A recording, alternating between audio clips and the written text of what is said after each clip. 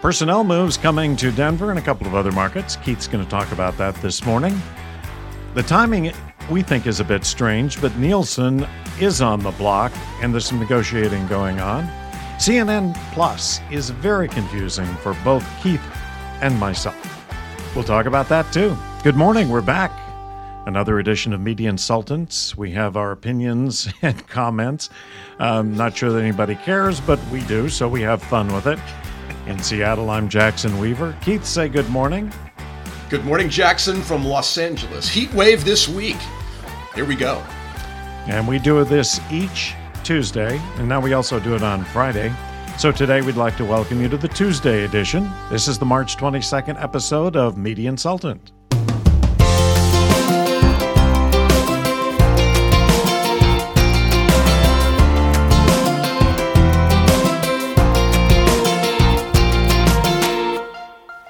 Keith, so over the weekend, we were in Austin, and, that's home of South by Southwest. All the real groovy tech people show up for music and tech and that kind of thing.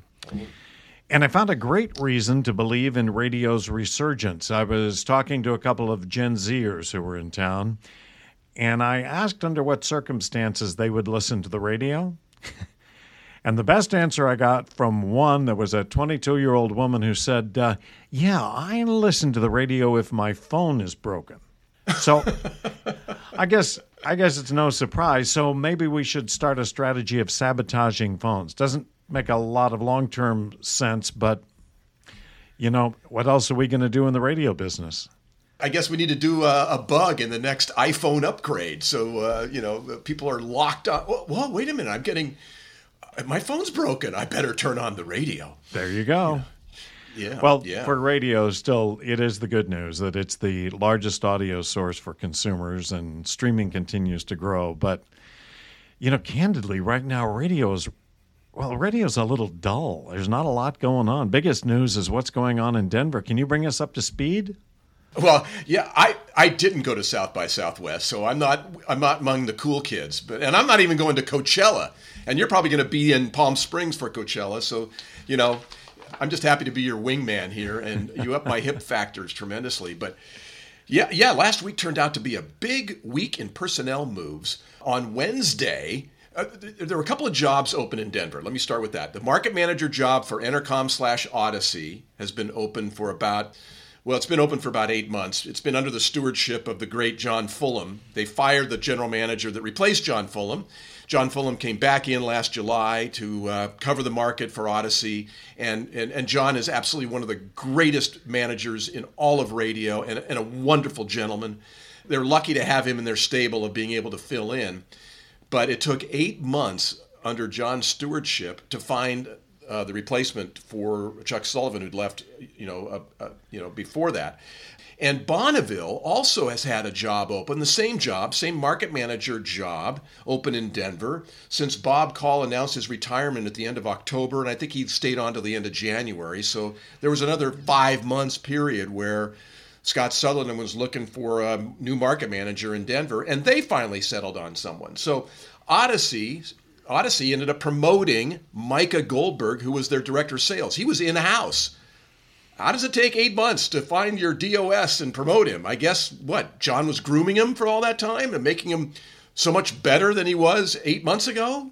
There is some viability to that, although, it's hard to say because, who knows what the previous management was really like and whether this guy was really ready. And then there's the other thing, and they all looked around and they said, shit, I don't know who else we're going to get to do this. So let's just go with Micah. Let's go with Micah. All right. Well, you could say the same thing about Bonneville. They searched for, they knew this job had to be filled for 5 months. It went vacant for about 3 or 2.5 months anyway. And they ended up hiring someone I know, Katie Reed. Now, Katie's a longtime Cox manager, primarily, and she was in charge of all, revenue. Like she was like this, not the chief revenue officer, but pretty much that for all the Cox-owned radio stations. Most recently, she's been the market manager in Jacksonville, which I think is like market 43 or something. And in Scott's recruitment ad for this job in Denver, he was looking for a market manager in the top 25 markets. Well, He didn't find that one, but he found Katie. Now, Katie's capable. She's really capable. She's a strong, independent thinker. She's really solid, consistent background, success wherever she went. But really, it took 5 months to find Katie. I mean, she's, you could have, if she was really on your radar screen, that could have happened, a couple of months ago. So I don't know why it takes radio group or regional guys so long to fill these jobs. And then to fill them with kind of either an obvious choice like Micah or a very interesting, talented manager like Katie. I don't get it, Jackson. Why do they take so long? Are they just doing it to save money? No, I don't think that's it at all. I think they just don't have a pipeline.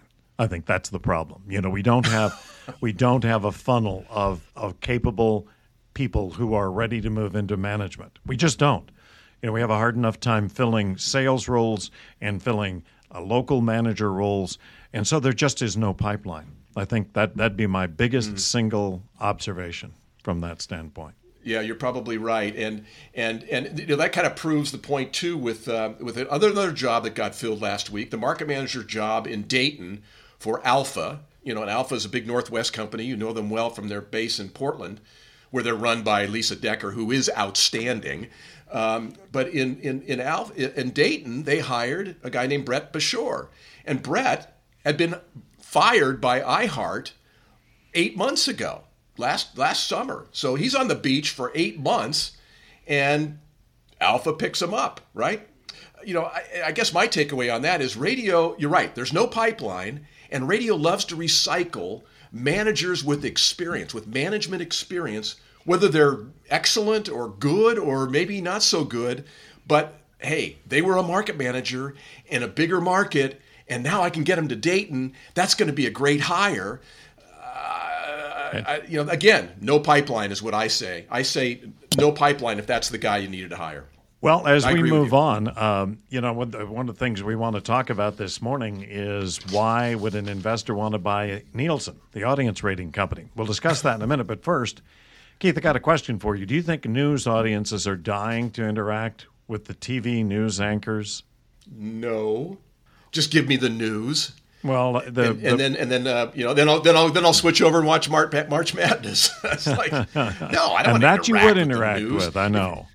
Even news talk stations, radio stations don't interact with listeners that much. nobody takes calls, or very few people take calls about the news of the day. They're just doing their segments and moving on. And I think the CNN Plus is like, why would I pay for what I already get for, well, not for free, but I'm paying for my cable, but I'm already getting CNN on cable. How much more do I need? Well, CNN seems to think you need more, and they think that you need to, I think the phrase they use is you'll be able to interact with our news anchors.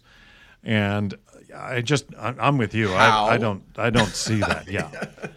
Hey, and Wolf, what am I going to send an email to Wolf or send him a text? And he's going to send him a text. Yeah, exactly. Keith in L.A. says, yeah. New ways to interact and take part in the conversation. Okay, so I think they're struggling with this one. First of all, as you said, all of the existing anchors on CNN are kind of coming over. Now, they may be wearing jeans and a T-shirt instead of a suit, but they still are going to be the same talent. And we know CNN is a breaking news channel. What's CNN Plus? I mean, how are they going to define that? I think they got a real problem, but by the same token, I think there's some merit to having CNN or a CNN product behind the paywall. I think, you've pointed out their ratings aren't great, but if they can get behind a paywall, maybe they can make it a sustaining kind of a business model. And with the cord cutting that's going on, CNN's in fewer and fewer homes every single day. Yeah, but I don't think that's the factor in terms of how they're losing audience. But I think that, the questions and the critiques that I've read are just basically saying, are there any more people out there that want more of CNN, that they're willing to pay more for it than just getting what they're getting on normal CNN? Everybody wants a subscription service, right? We all want to have subscriber revenue because it's just pouring in. It's just great cash flow. Well, yeah, if you're frickin' Disney or Netflix, So that's great. Even CBS is struggling with Paramount Plus and Peacock and all those other things. So I need another subscription. Do I really need another subscription? I don't know. I think it's you're right. It's like, well, but it allows us to do more long form. It's almost like they want to be a video NPR, subscriber based, because all those long, great, mellow, low talking segments on NPR are really killing it in terms of podcasting and streaming, and we can do that with our guys. Well, you know what? If they wanted it, they'd be watching them, but they're not. They're listening to NPR and other sources. So, yeah, we're gonna see how this all plays out, and particularly under the new ownership by Discovery. So, how long is this Discovery management team going to give CNN Plus? Probably not as long as Jeff Zucker would have done that. So, all right. Well, we'll keep an eye on CNN Plus, and finally, Nielsen actually may be for sale. This has really been the benchmark ratings service for years, and a few years ago they absorbed Arbitron, who you and I really grew up with in the radio ratings business, although Arbitron also rated television for many years also. I mean, this is a company that did almost $6.5 billion last year, and they have two segments. They have a media segment, which is media measurement, radio, TV, cable, etc., and they also have a content segment, which is about another $2.5 billion they call Connect. This service has been really challenged lately. First of all, radio and TV have had flat revenue for some time, at least on the advertising side for television and for radio. And then on the other side of it, Nielsen has been under real pressure because they have contracts that just go up and up and up. And, for some stations, Arbitron's their second biggest expense category after payroll. So it's a very expensive commodity, and they're under a lot of pressure from competition in that sense. So then the question becomes, who wants to buy it? What's going on, and why is somebody offering to buy this company, Keith? I have no idea. I can't figure it out. It's a consortium of private equity firms that want to get in there because they think there's a big upside. They think there's a way to slash expenses, grow revenue. It's the typical, VC poaching companies that that have a heavy expense, and how do they cut that and then turn around and flip it for a profit. So I'm sure they see that in Nielsen. The Nielsen struggle has been that they're attached at the hip to two linear media services, radio and television. And television's really had more of a struggle, maybe some could say, than radio has had, because they're not as adept at getting great local advertisers. They're getting squeezed by radio and cable for good local dollars. And the big agencies and the big national agencies aren't spending as much in traditional television because it's all going to digital and digital video and other services. So, Nielsen is stuck there. And so, part of the problem is that their method of research is setting up panels. They have a group of people in every market that have either a PPM monitor or a diary for radio, or have the monitor that's digitally attached, that's plugged into your television to track your television viewing, so it's a representative sample. Now that's all well and good, except when you compare it to digital, where exactly how many people clicked on your ad or clicked on your website. Even though it might be bots, it doesn't matter. You know the exact number. And it's a real number. Nielsen's is an extrapolation. And that extrapolation concept just freaks people, particularly digital people who are just so, who spends billions in digital. They can't handle that concept, that they can't be told exactly how many people watch that ad on CBS or whatever. And, they extrapolate it. It's an extrapolation. And I think in today's media world, that's a big problem, because it's all about attribution, right? I mean, it's about we can actually say how many people clicked on our website. I can't tell you specifically how many people listened to my ad, but I can tell you an extrapolation of how many people listened to my ad. There was a story this late last week about, or maybe it was even in the Monday trades, where there's a classical station in Charlotte that's the number one station, 12 plus, average share in Charlotte. Okay? It's like the 25th station in Cume audience. So their 100,000 Cume is probably represented by a handful of households that have listened so much and so long that it becomes the number one station, according to Nielsen's extrapolations, for audience. Same thing with our buddies in Seattle at the KEXP. Got it. KEXP, yeah, where they're like 3.5, 4 share, 5 share radio station, when in fact their Cume audience ranks them 35th. So this is an issue that Nielsen's having to wrestle with, is they've got to get this panel extrapolation thing figured out and closer to what actual numbers are, because no one believes it.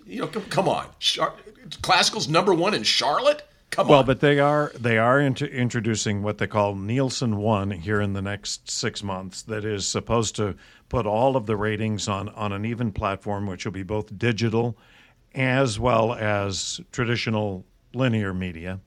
And frankly, at the end of the day, Nielsen's success is based on one thing. It's the value they have at an agency level. And, there's so many new people in the ad business today, that don't have a legacy with Nielsen, that weren't buying it for TV for the last 25 years or buying it for radio for the last 25 years. So that's where it's a great point. Yeah. So, well, good for them. And hopefully that can pull that out. Because Nielsen ratings are the currency by which radio and television are bought.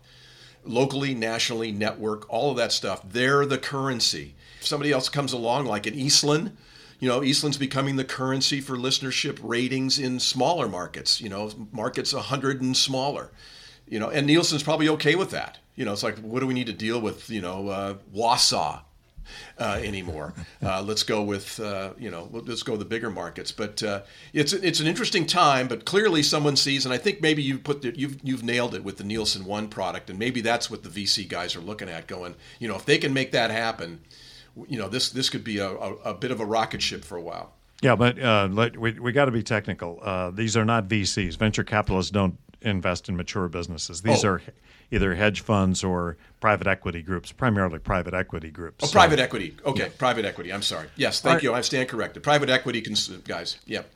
Well, a reminder, Keith, as you know, we drop our next episode of Media Insultant on Friday. We don't do them on Thursday anymore.